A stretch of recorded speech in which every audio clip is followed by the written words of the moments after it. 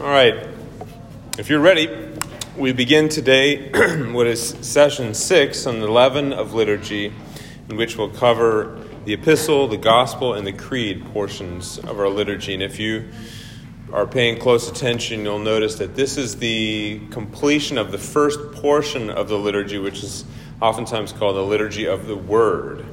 And then from here it turns to the Liturgy of the Sacrament, or something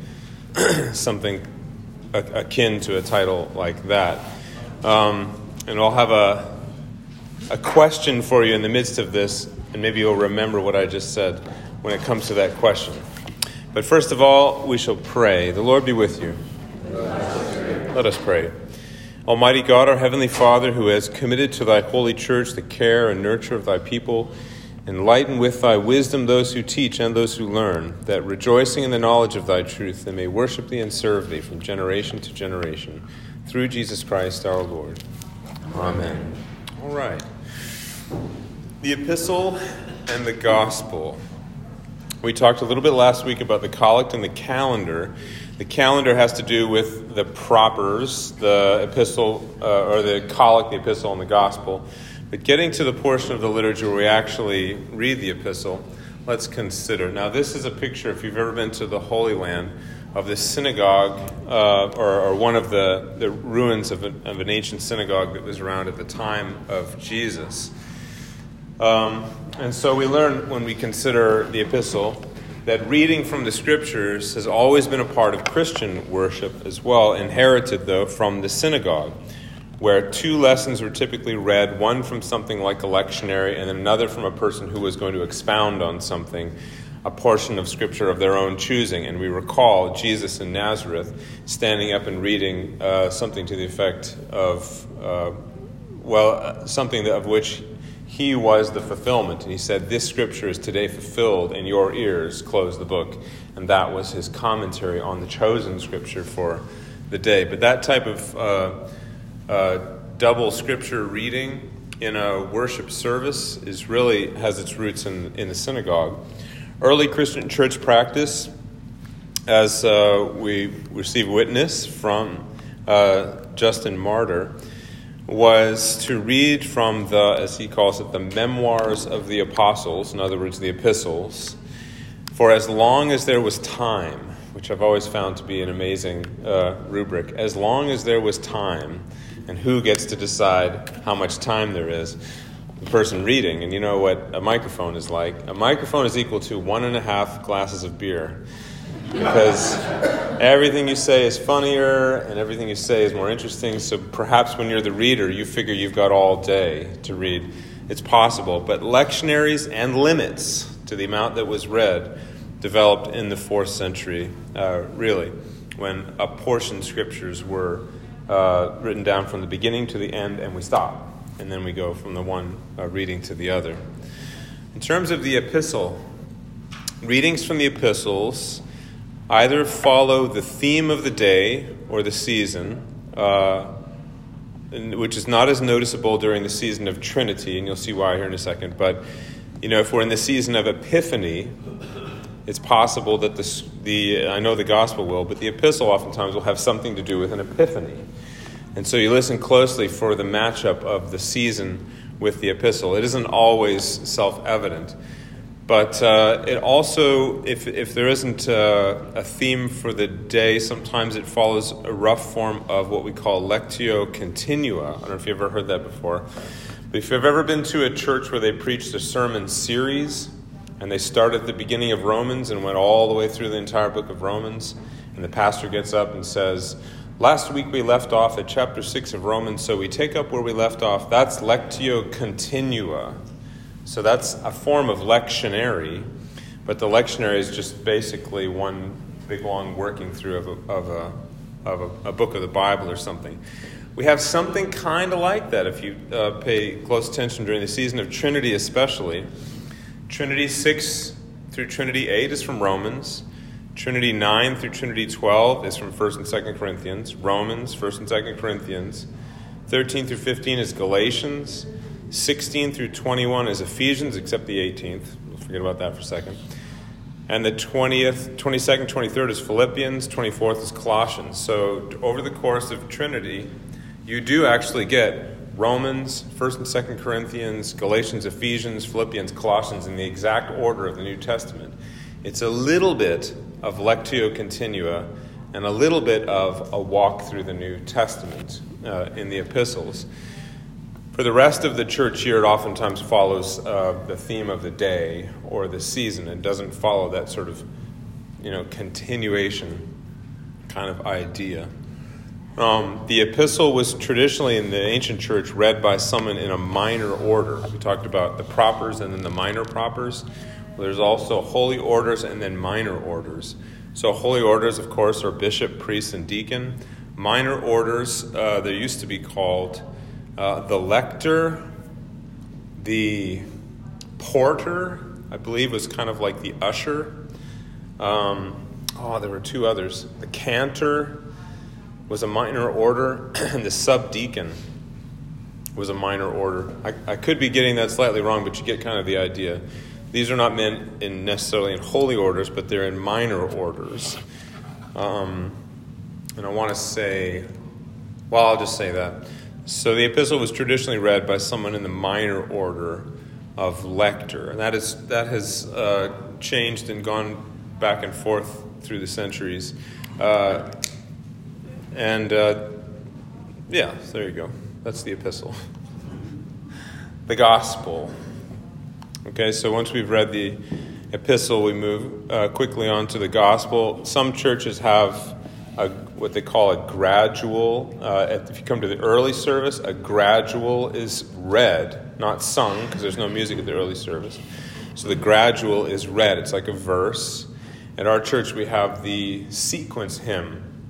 You might go to a church where they have a gradual hymn. It's basically the same thing. It's between the epistle and the gospel. Something is sung or said. But you may also go to another church where they don't have a gradual or a sequence hymn or anything. They just go right from the epistle to the gospel, and there's nothing wrong with that. It's just the way the local rite manifests. So the BCP gospel readings follow the ancient annual schedule of readings for the most part, which is a 1-year schedule or lectionary. The gospel is traditionally read by a deacon.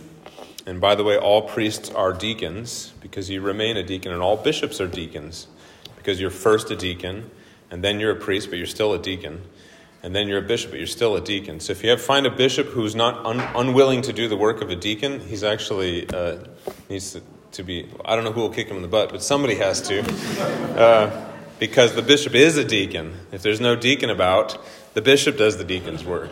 Likewise for the priest. So priests don't need to walk around saying, well, I don't do that anymore. I'm a priest now. No, it's actually, you're still a deacon. So that's why you'll have me read the gospel. And if I'm not here and Deacon Kimbrell at the time is here, it's always Deacon Kimbrell reading the gospel. But once he's ordained to the priesthood, well, then it could be either him or me, one of us. In the ordination to the diaconate, the liturgy there, the question is asked, will you diligently read the gospel unto the people assembled in the church where you shall be appointed to serve? And the correct answer is yes. That is part of the ordination to the diaconate is, yes, I will read that gospel. And the priest doesn't forget that ordination vow when he becomes a priest. So yes, I will read that. Here we have, I think this is in the Orthodox Church, but we have a deacon reading the gospel. This looks childish, ABC, but the 3-year lectionary, I don't know if you've ever been to a church that has year A, year B, and year C in the lectionary. And each year you get a different epistle, a different gospel until you start over, a 3-year lectionary. Some Anglicans have adopted a 3-year cycle. The idea is more Holy Scripture will be covered over time, and a Lectio Continua tradition may be instituted, and the sermon series may be encouraged. You don't hear ever, I think, a sermon series at St. George's, for better or for worse. I'm not a big fan, but anyhow, Lectio Continua, if you look at a 3-year cycle, you'll find that you're working through 1 Corinthians, you know what I mean, chapter, verse, all the way through. And it takes 3 years to get through the whole thing. This is the question, is that better? And there's some who say, of course it's better, just look at it. But you have to ask yourself, is the liturgy a Bible study? Is this a Bible study? If we didn't work through 1 Corinthians and hit every chapter and verse, is that the reason you came? Or is that the reason you come on Wednesday to the Bible study? You go chapter and verse to the Bible study there. The liturgy is a little bit different. There is a shift in thinking when you go to that 3-year lectionary in which the sacrament can potentially play a lesser role, and the Bible study element of the service gets a little bit more encouraged. I can't miss this week because we're covering chapter 5 of 1 Corinthians. I would rather you say, I can't miss this week because I need to be fed of the Lord at his altar, rather than, I don't want to miss chapter 5. So I'm not a big fan of the 3-year. It's not a travesty or anything like that. It's okay. Also, there's another element, a benefit of the 1 year, which is when you show up at church, if you don't know what day it is, and someone gets up and reads, and a census went out, and something about a census. As soon as you hear that verse about census, you know it's Christmas, right? This kind of thing, if you're in the 1 year cycle long enough in your life, you'll hear that Jesus was lost to his parents and they were searching for him and they found him in the temple, and you know it's Epiphany.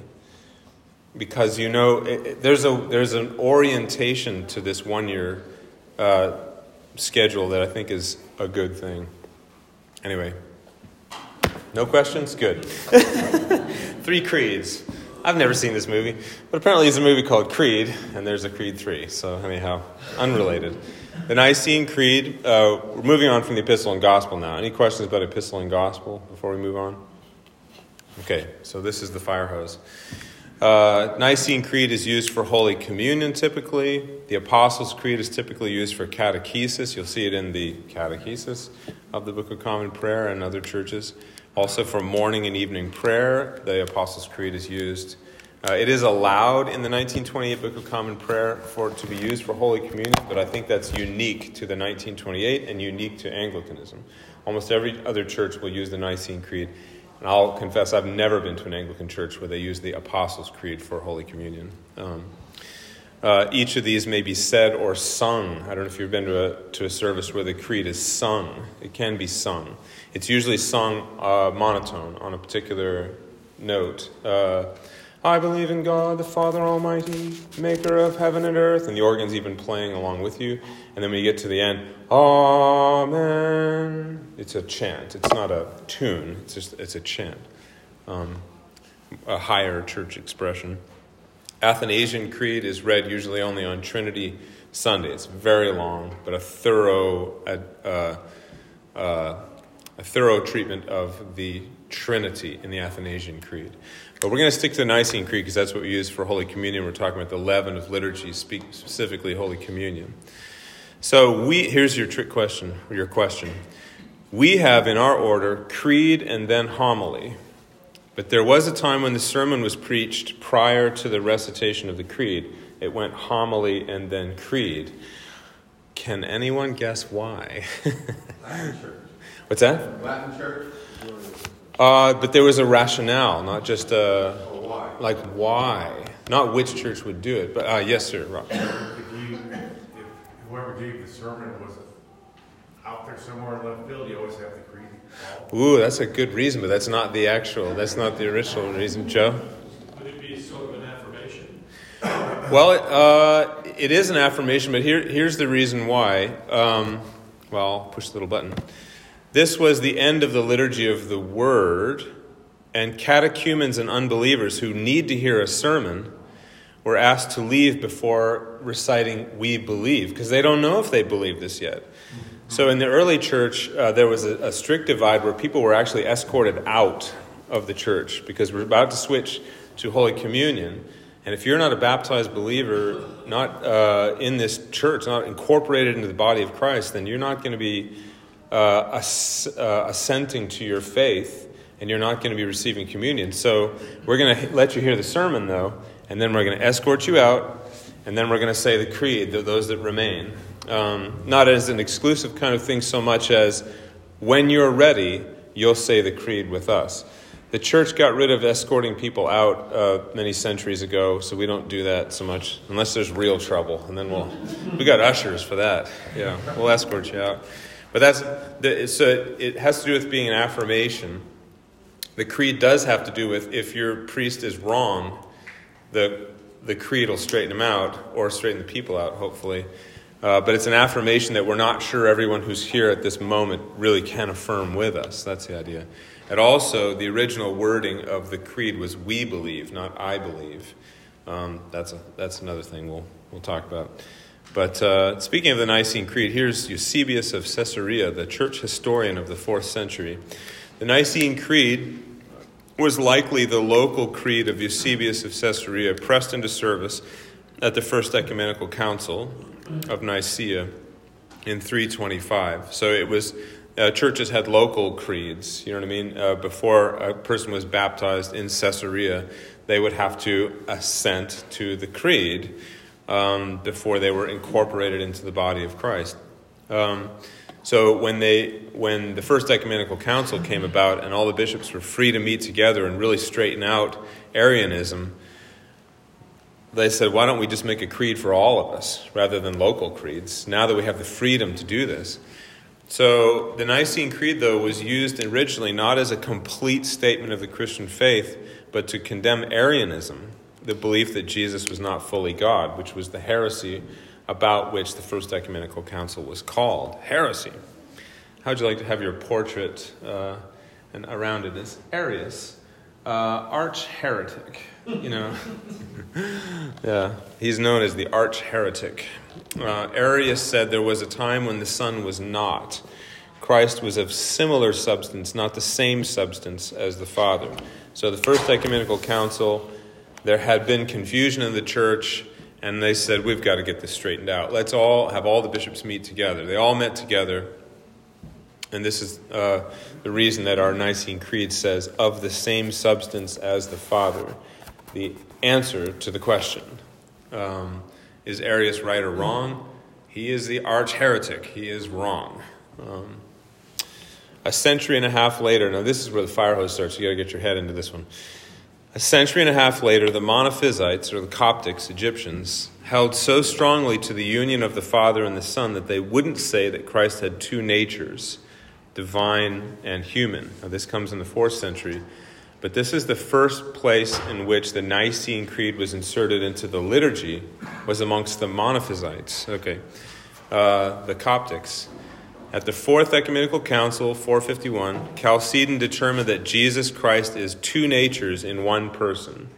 Now, this doesn't have to do with his union, consubstantiality with the Father, but has to do with Christ himself. Two natures in one person, unconfused and united, but 100% both at the same time. Fully divine, fully man in one person. The Monophysites believed that saying two natures was a contradiction of Nicaea. This has to do with language and time and space. So we've got Egyptians, and then we've got this decision being made in Turkey. And they didn't have email, and they didn't have the Pony Express even. And they were speaking different languages. And if you've ever studied languages, you know there isn't always a one-for-one word. And when we're getting into something very esoteric like natures and personhood, well, the word person, the word nature aren't always the same in each language, don't mean the same thing. So the Coptics, when they heard Chalcedon, they heard a contradiction of Nicaea, and they said, we reject the Council of Chalcedon, the Christological Council. And they said, and the way that we're going to assert our rejection is we're going to put the Nicene Creed in our liturgy. Weird way for the Nicene Creed to get into the liturgy, isn't it? Because the Monophysites we would consider heretics, but anyhow, or the ancient church, or the church has always. The Nicene Creed was first used in the liturgy by Monophysites who resisted the statements of the Council of Chalcedon. That's how it first came in, was as a correction.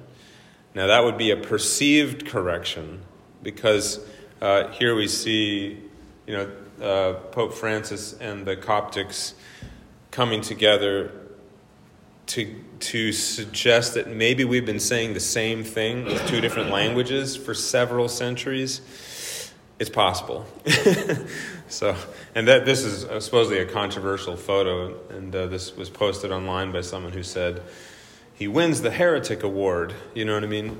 Because you should never talk to the Coptics. Well, anyway, that may be a different story for a different day. But nevertheless, there is a good chance that the Monophysites or the Miaphysites, the Coptics, and the rest of the world are actually saying the same thing, but there's been an age-old confusion about language. And you know how things solidify. What's the word? Not solidify.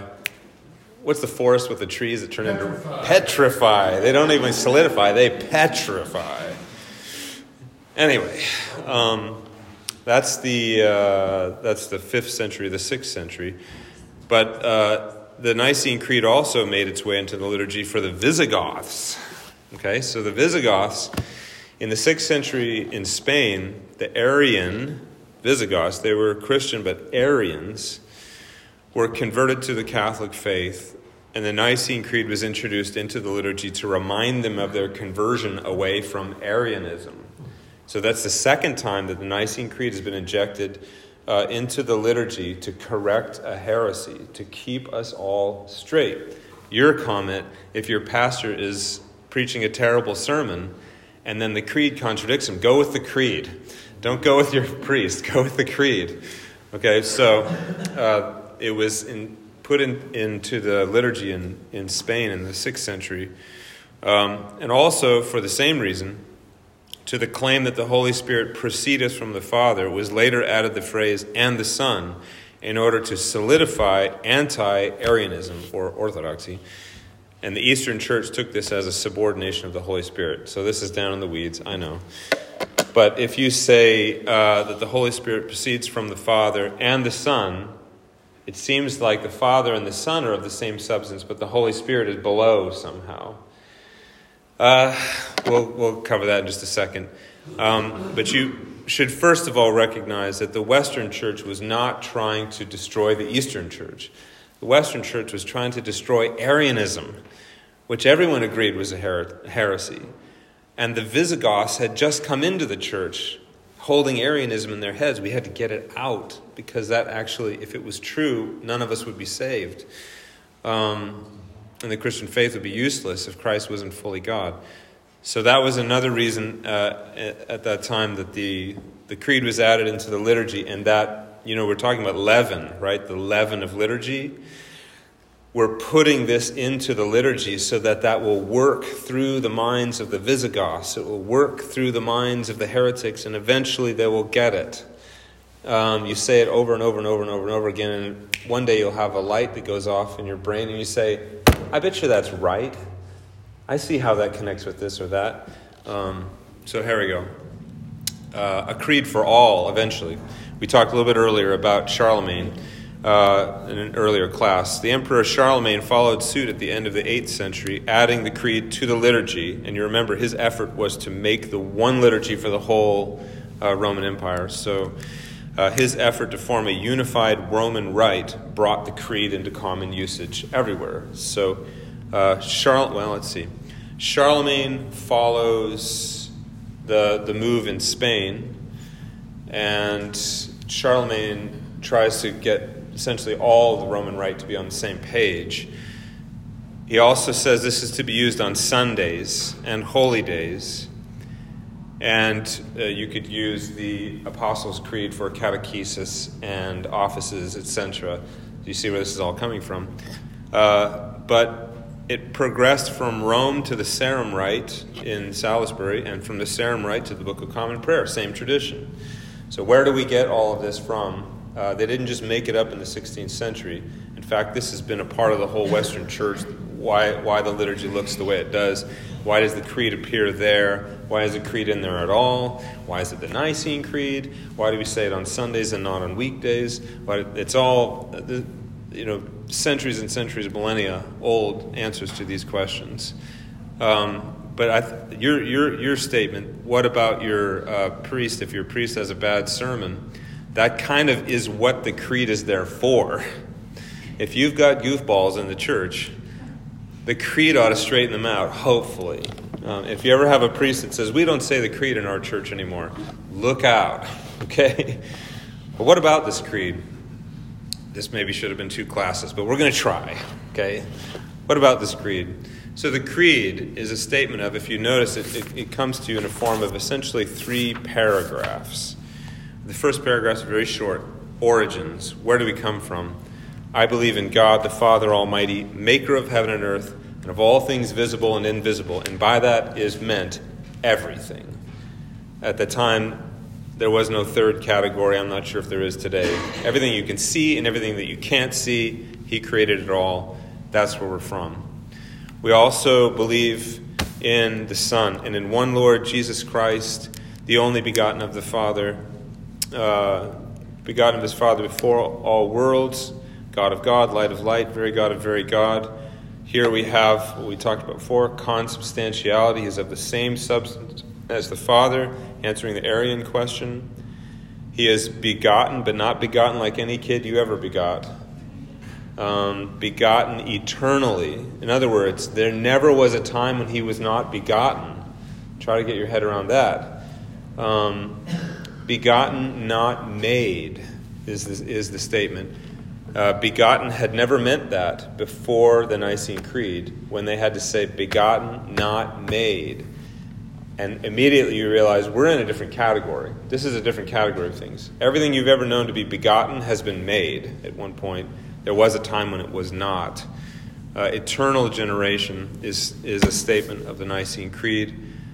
Discussion of the incarnation, and then basically chronologically the virgin birth, the passion, the death, the resurrection, the ascension, the return, the judgment, and the kingdom. That's all in that second big long paragraph of the Nicene Creed. And if you find your priest resisting one of those, you got trouble. And the final paragraph, which is now a paragraph, it used to just say, and I believe in the Holy Ghost, period. That was at the end of Nicaea. Why would they not address the Holy Spirit? Because they were trying to address Arianism, which didn't talk about the Holy Spirit. That's why after the First Ecumenical Council, it just said, and I believe in the Holy Spirit, period. But by the Second Ecumenical Council, a heresy about the Holy Spirit had arisen. And they said, you know what, we're going to fix this. We're going to put an Orthodox statement about the Holy Spirit into the Nicene Creed, and eventually the Church says, let's just put it into the liturgy and let that leaven work.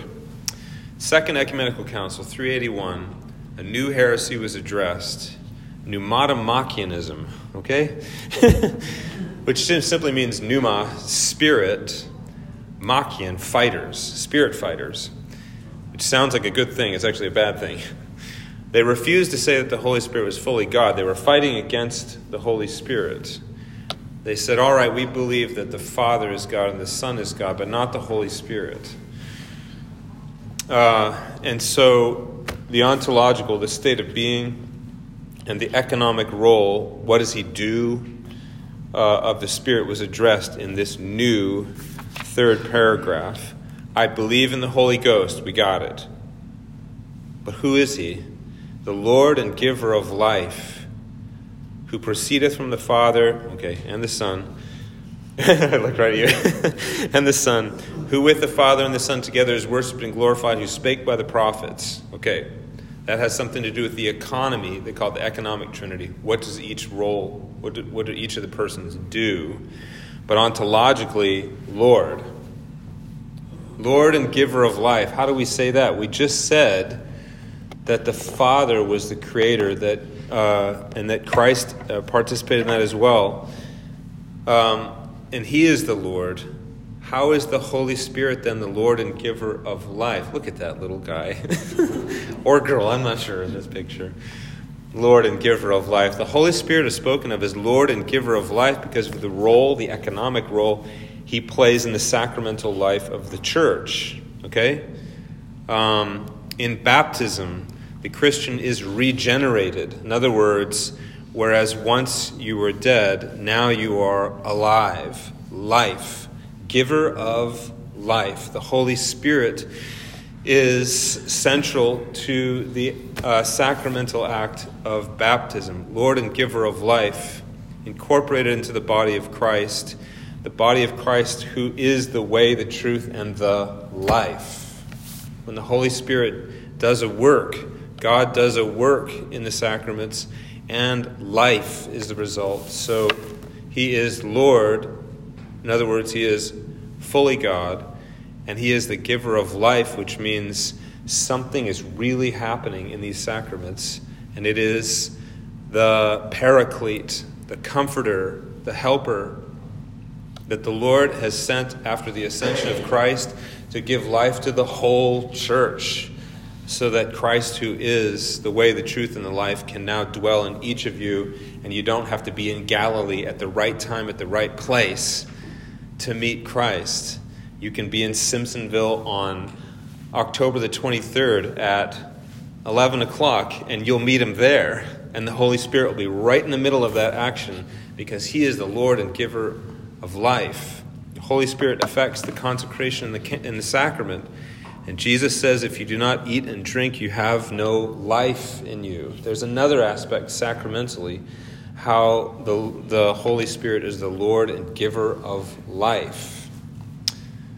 Oh boy, should we just stop right there? Filioque. Any questions about that? I find that pretty compelling. Or no questions? Oh yes, please, John. Talking about the Copts earlier, I had the pleasure of meeting a Coptic bishop on a couple of occasions, and there's 2 Coptic Orthodox churches here in this area. Correct. What do they believe today compared to back then? Glad you asked. We're back to the Filioque. So, let's tackle through it, and then we'll see if we haven't answered the question by then. So, in our creed, we say that the Holy Spirit is the Lord and giver of life, who proceedeth from the Father and the Son. In the Western Church, we say, and the Son. Holy Scripture speaks of the Spirit as both the Spirit of the Father and the Spirit of the Son, and numerous references exist concerning Christ sending the Spirit, just as the Father sends the Son. The book of John is continually talking about, Jesus in the farewell discourse is continually talking about, and if I leave, it'll be expedient for you that I go, because if I go, I will send to you the Holy Spirit. So that's what the idea. What do you mean the Son sends the Holy Spirit? But the Spirit is sent by Christ just as the Father sends the Son, the same kind of language. But if the Father sends the Son, but the Son isn't subordinate, then in the same way the Holy Spirit can be sent by the Father and the Son and not be subordinate either. So there is a manner in which a person, literally a person, may acquiesce to the will of another and not be less than that person. This isn't a power struggle. I guess we're used to seeing power struggles. And so anytime one person sends another, we say, oh, I see. He's in charge and he's less. And what the church is trying to say is, no, that's not what's being said. If their will is united and they acquiesce to one another because of a perfect loving relationship, what that looks like is being willing to go when you're sent. Not saying, you don't tell me when to go, I tell you when to go. That doesn't exist in the Trinity. So there are a slew of Bible verses here, but it's not exactly the Filioque that you'd find in the New Testament. Eastern Orthodox feel, though, that the Filioque reduces the Holy Spirit to a subordinate position. So whether the Filioque does or doesn't, that's what the Eastern Church believes, or the Copts especially, but the Eastern Church in general. That whole idea of the Holy Spirit being less. Oh, you know what? The Coptic issue is slightly different, isn't it? I'm sorry, I'm confusing the two in my mind. the filioque and the notion of Chalcedon being a little bit wrong. I'll get to that in just a second then. But that is the tension that exists now between the Eastern and Western Church. One of the great tensions, I just read a little website the other day, where the Roman Church says that the two chief errors of the Eastern Church are that they don't acknowledge the supremacy of the Pope and that they hold on, or that they resist the filioque. Those are the two chief errors. If you want to have a fist fight, go into the Orthodox Church and say, oh, I know what your errors are. And they'll say, oh, our errors. Those are your errors. They would write the exact opposite. They would say the two chief errors of the Western Church are supremacy of the papacy and the filioque clause.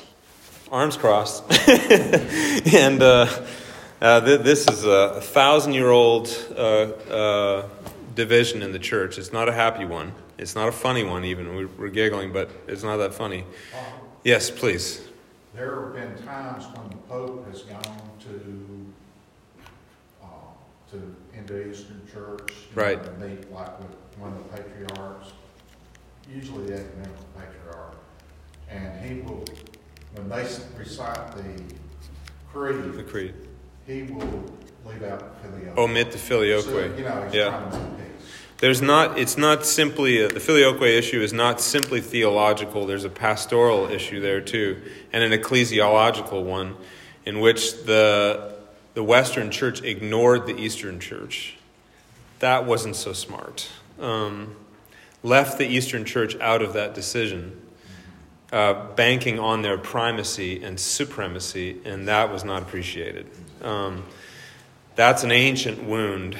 I hate to accuse one or the other of continually reopening that wound, but it is a gaping wound in the side of Christ. And you remember, if I wrote that article a while ago about where the Anglican Church is? We're right at the wound site. We don't flee to one side or the other. We're right there. And you'll find that in the Anglican Church, such as ours, we don't cling real tightly to the filioque clause, saying, this is the chief, orthodoxy of the church, or the chief heresy of the church. Some priests don't even say it. Some priests in our church will just not say the filioque because they don't think that was right. At least that way of stating the Orthodox belief about the church, about Christ, the Holy Spirit, I should say. But we're speaking about the Holy Spirit who spake by the prophets. In other words, this is the same Holy Spirit who blessed individuals of the Old Testament with inspiration. Key word, individuals. In the Old Testament, you'll see the same Holy Spirit inspiring Elijah. The same Holy Spirit inspiring Elisha. But in time, Joel 2:28 is fulfilled. I will pour out my Spirit upon all flesh. And your sons and your daughters shall prophesy, your old men shall dream dreams, your young men shall see visions.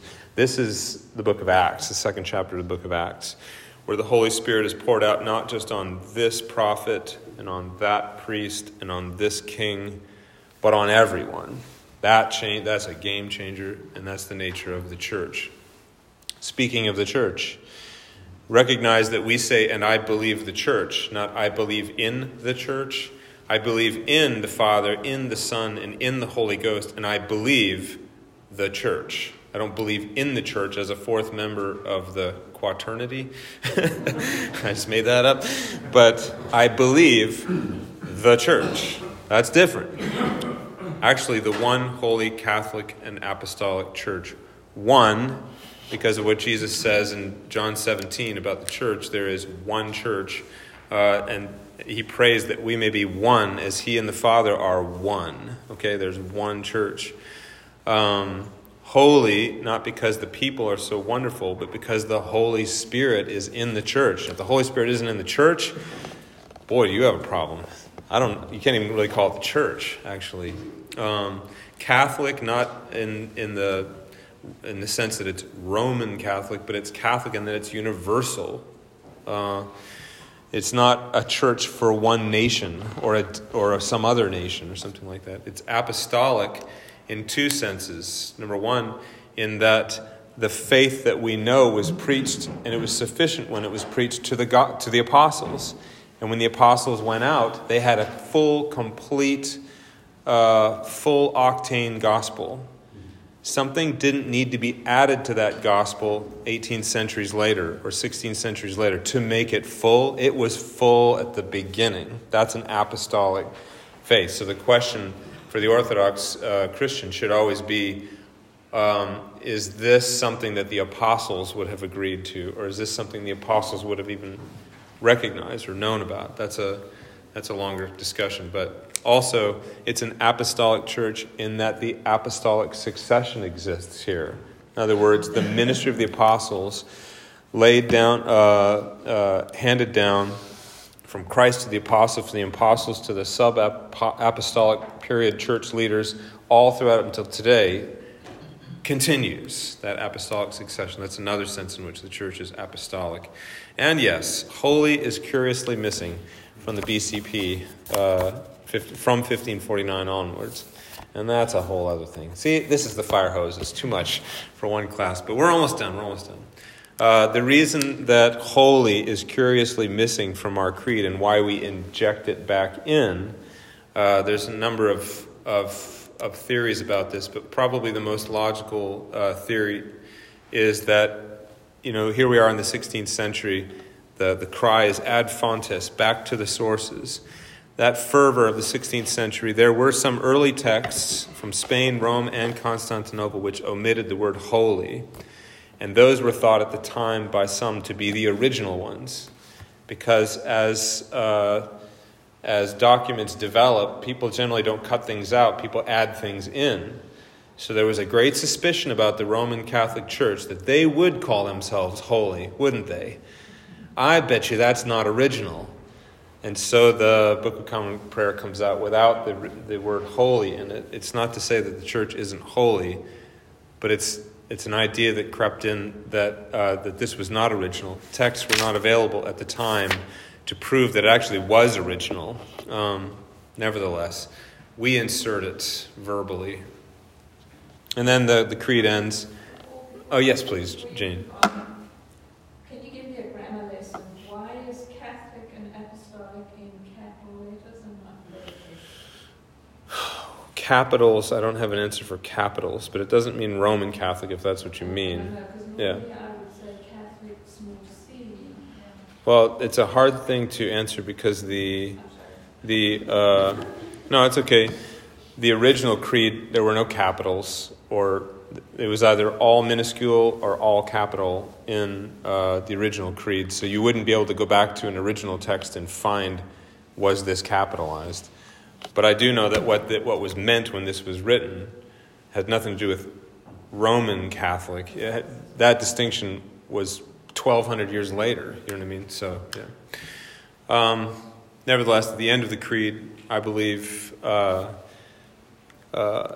acknowledge one baptism for the remission of sins, and I look for the resurrection of the dead and the life of the world to come. We believe in the forgiveness of sins, the resurrection of the body, life everlasting. Here is the belief in atonement.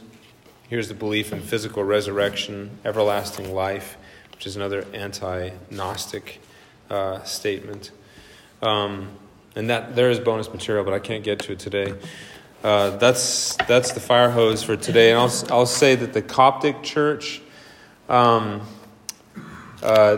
sometimes the name monophysite, which is one physis or one nature, is considered derogatory, and miaphysite is used instead as a sort of a kinder. I think mia is like, I could be wrong, through one nature or something to that effect. Generally, it's understood that what they meant by nature is what we meant by person. And so when they heard two natures, they heard two persons, and they said that can't be right. That's Nestorianism. That's another heresy that can't be right. And I think once all of the wounds are healed and the emotions settle down, I think the Coptic Church and the rest of the Christian world begin to understand they were actually asserting the same thing. If you insisted that there was only one nature to Christ, that is a heresy. But most now believe that the Coptics actually never were saying that. And the Coptics understand the rest of the church really wasn't saying that Christ had two persons. But so it's in the church, when things become petrified, it's very difficult to have a discussion, especially if my grandfather and your grandfather had an ancient feud and their grandfathers had an ancient feud. It just is very hard to unravel all of those knots. But generally we don't have a beef with the Coptic church, but there has to be a discussion that takes place. What do you mean by that? It's a hard thing. But we're way over time today, so thank you. We'll be back next week. Thank you.